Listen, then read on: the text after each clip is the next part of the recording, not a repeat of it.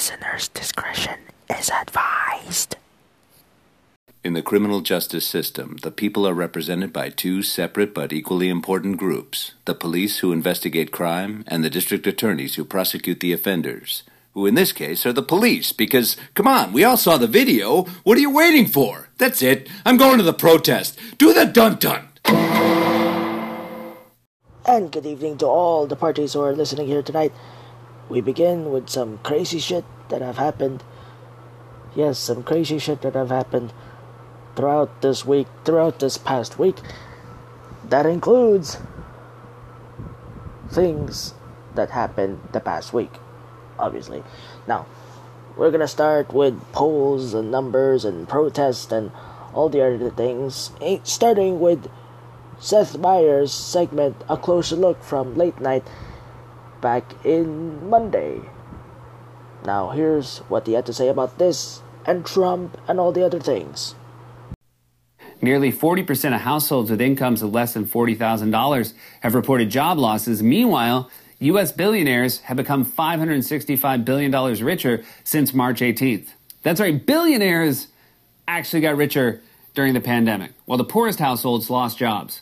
We're living in a dystopian film written and directed by Bernie Sanders. See it, don't see it, who cares? But one thing we can all agree on, $6 for popcorn is insane. I miss him being around because I think it became a passable impression. But of course, Trump is celebrating because things really have been just fine for his wealthy patrons and the corporate husks he chums around with at the Mar-a-Lago omelet bar, which, knowing Trump, is probably BYO eggs. We provide the peppers. The pepper, we just have the one pepper, but don't worry, it's a good pepper. It's like a red or a green. It's a yellow. We have one yellow pepper for everyone at the omelet station to share.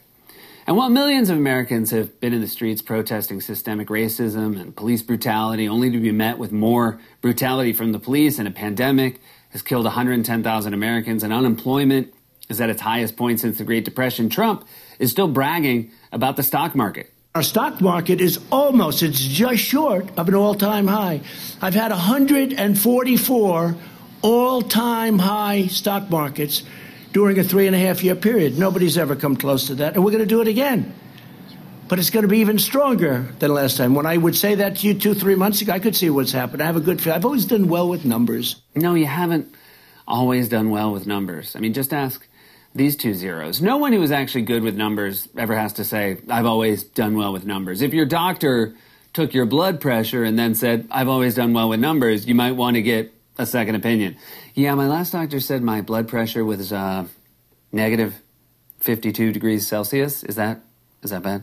But the more shocking thing is Trump bragging about the stock market. If 40 million people have filed for unemployment and over 100,000 have died and police are violently beating peaceful protesters, maybe the stock market hitting an all-time high doesn't actually mean we as a country are at an all-time high. Yep. This whole pandemic, the coronavirus era, has turned into a monopoly for the rich people. I wonder what the monopoly guy would think. But I really wonder what John Rockefeller would think. He's the one that does all the shit. I mean, he just drifted Vanderbilt out of the atmosphere. Now, what is gonna happen? We'll just stay the fuck out of the way. Anyways, we're gonna have to think about the other thing that we'll be talking about in Mitt Romney.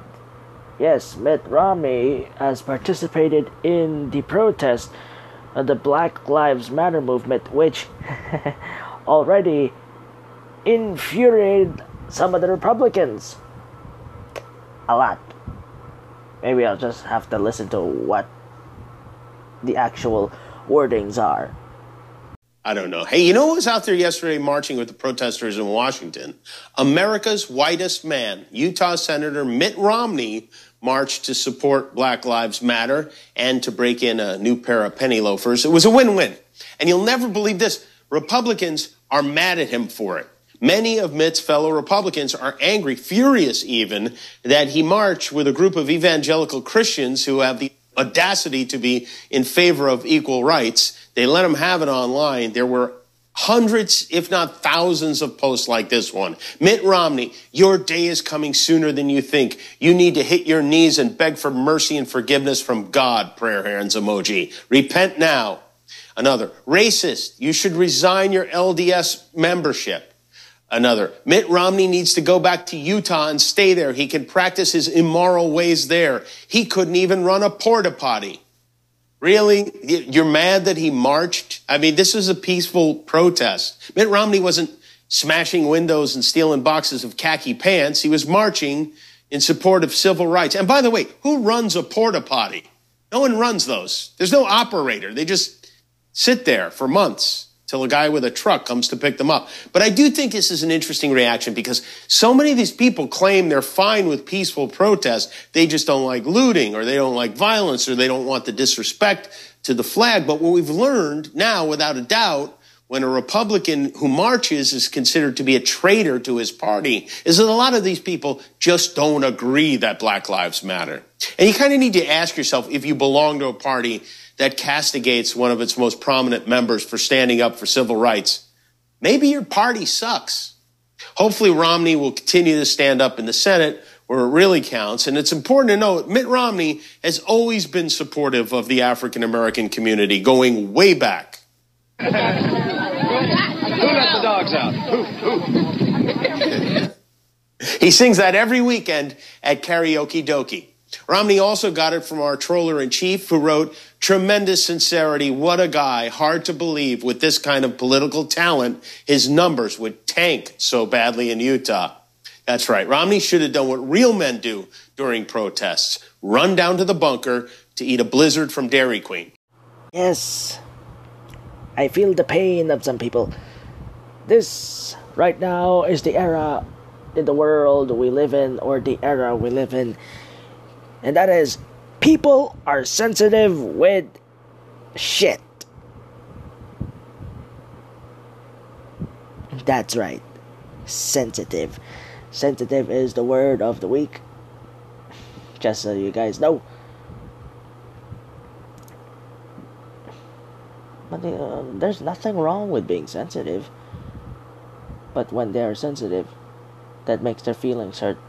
They go to the wall, go to the bed, cry like a bitch, and then throw a tantrum, try to destroy your own home, try to destroy your own car, try to destroy everything that you own. And that is disappointing. All because of one topic that pisses everybody off. Pisses everyone that don't like that. Well, we're gonna have to end it that way. But coming up next, we're gonna hear the interview with Don Lemon and Richard Petty Motorsports, Darrell Wallace Jr. We'll be right back. Closed captioning for this podcast is brought to you by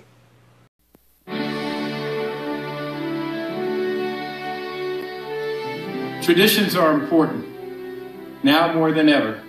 And while I considered skipping this one, Bud Light reminded me it just wouldn't be the same.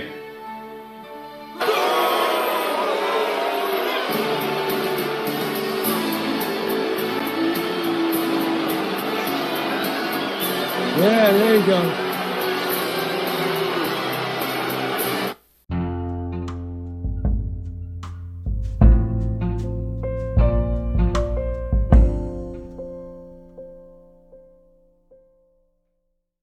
And we have returned after the tiny break, ladies and gentlemen. This segment, we're gonna have you listen to the interview with CNN's Don Lemon and the driver of the number 43 car for Richard Petty Motorsports, Darrell Wallace Jr. He talks about what happened on Sunday and why the Black Lives Matter meant a lot to Bubba, and the thoughts on the Confederate flag. Here's a listen in. No, I thought the video was well put together, and you get to see, most of the guys, and how they come together, how we come together as a sport and as a community to stand up for what we believe in is what is right. So Jimmy Johnson took on the initiative, and I have been in contact with Jimmy the most I ever have this week. In the last 7 days, we have talked almost every day, and that's simply him wanting to learn and figure out how to be better as a human being, so he can raise his daughters the right way and prep the next generation and show that we are all created equally. So utmost respect to all the guys that are in that, and I still encourage from all series and all forms of motorsports to speak up and stand up and speak up and let your voice be heard. You know, I heard on Friday, late Friday, that Jimmy was working on something and that he was reaching out to people to figure out exactly how to do it, but he wanted to do it. And my reaction was after I got off the air on Friday, and I said, wow, NASCAR, that's going to be really interesting to see what they actually put together. And when I saw the video, I was just amazed by it. And then now, apparently going to back it up with some action. As the top African-American driver in NASCAR, your experiences with this issue are going to be way different than others. What are your conversations like with those other drivers? Yeah, I think, you know, it really started with Todd Dillon. He wanted to have an Instagram live conversation and just hear my stories, and I let it all out on the line. I told him the discrimination that I had went through with law enforcement and how I was treated.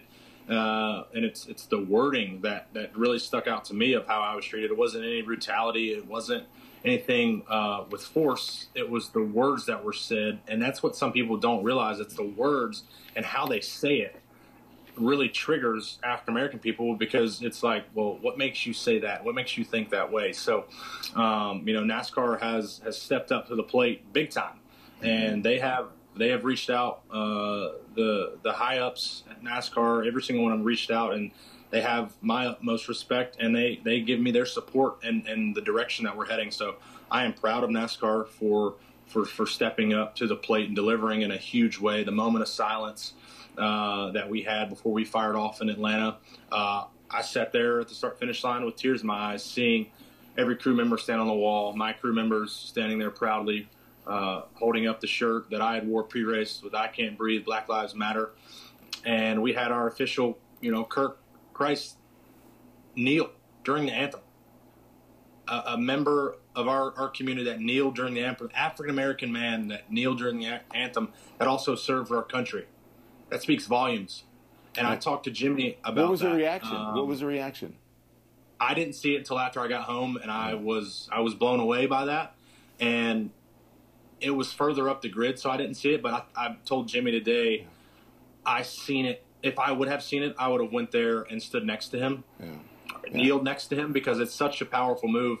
A man, an incredible man that has served our country, kneeling down, that people think is disrespecting the flag and going against our military. It's definitely not. Yeah. I was so uneducated on what the kneeling meant when it started. But now reading about it and what it stands for and what it goes after, and I'm still doing a lot of learning myself. Don't get me wrong; I don't know everything about, you know, what's going on in the world, but that's what we are trying to deliver the message across. Listen and learn to be able to better educate ourselves. Yeah. Listen, we're over. I'm sorry. Can we just figure this time thing out? Because I think what you're saying is very important. So sorry. My apologies to the producers. You can be mad at me, blame me.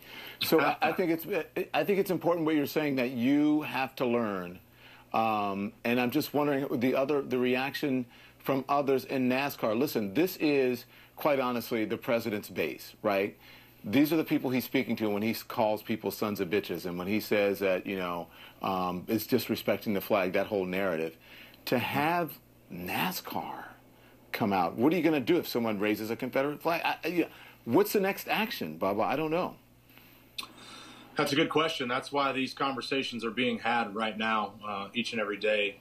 I need to get a new battery for my phone. It's been going through so much, but we are trying to figure out next steps, and my next step would be to get rid of all Confederate flags.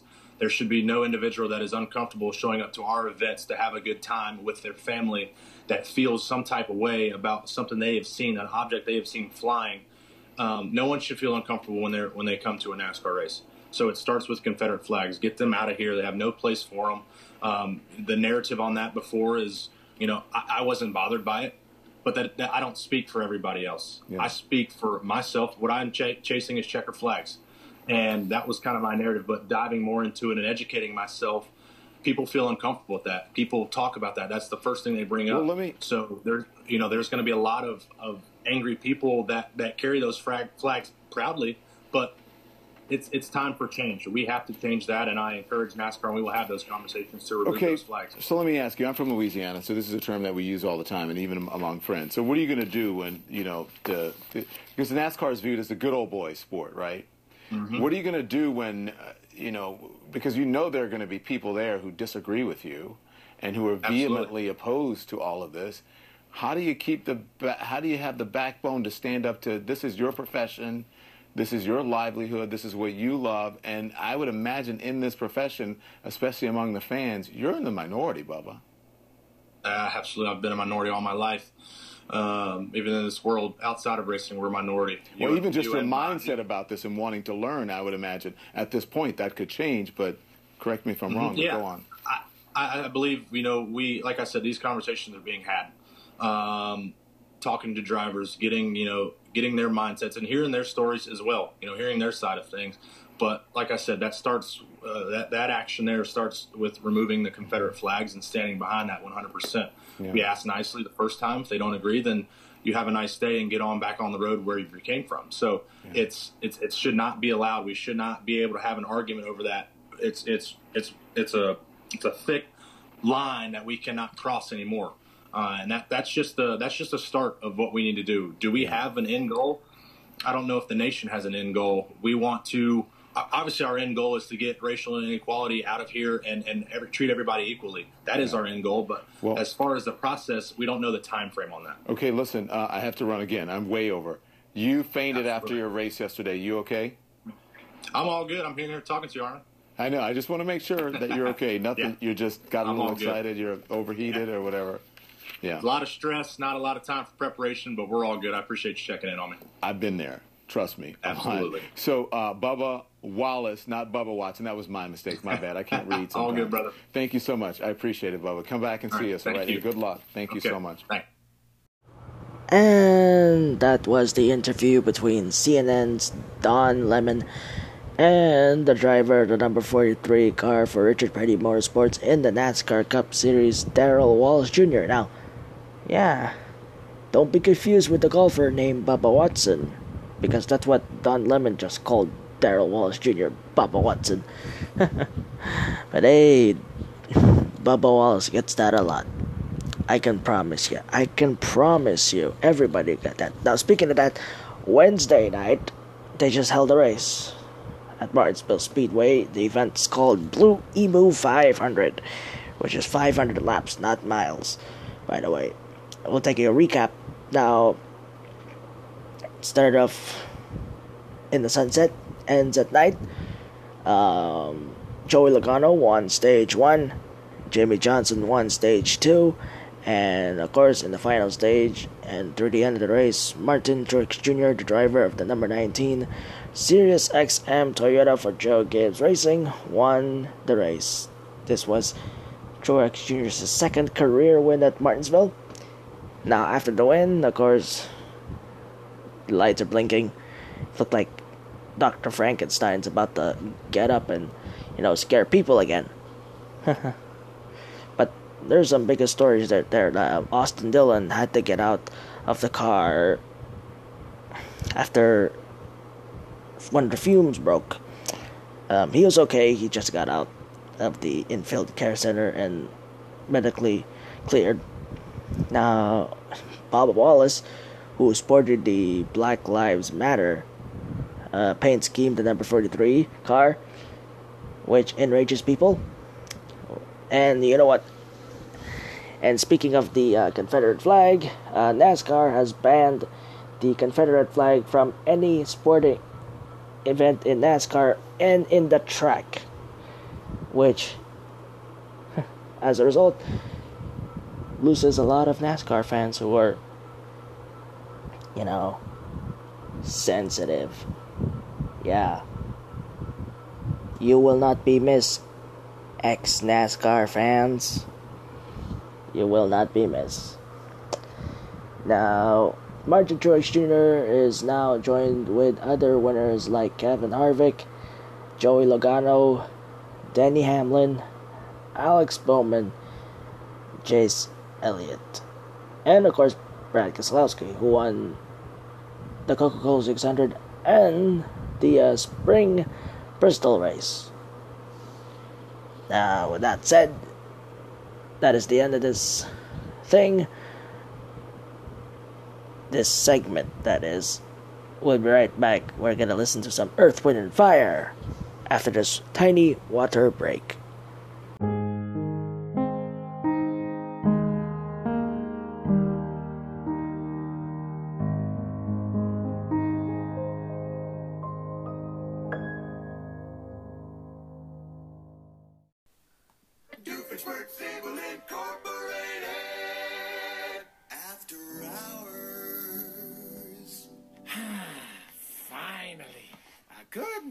Sleep.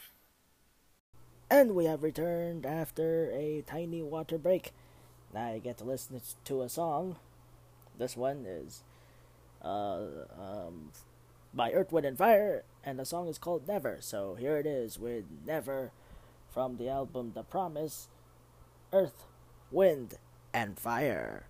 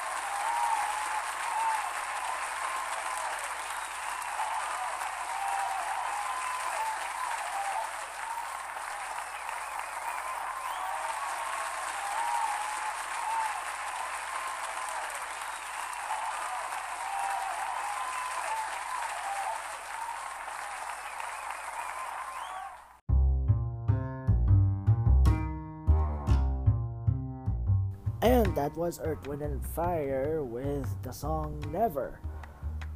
Even though it's not, widely popular, but it's a good song to listen to. I listened to it since 2015. It's a very good song, and maybe you should too. And that is it for the first part of this episode this weekend. Tomorrow is a new one, so I'll see you then. So good night.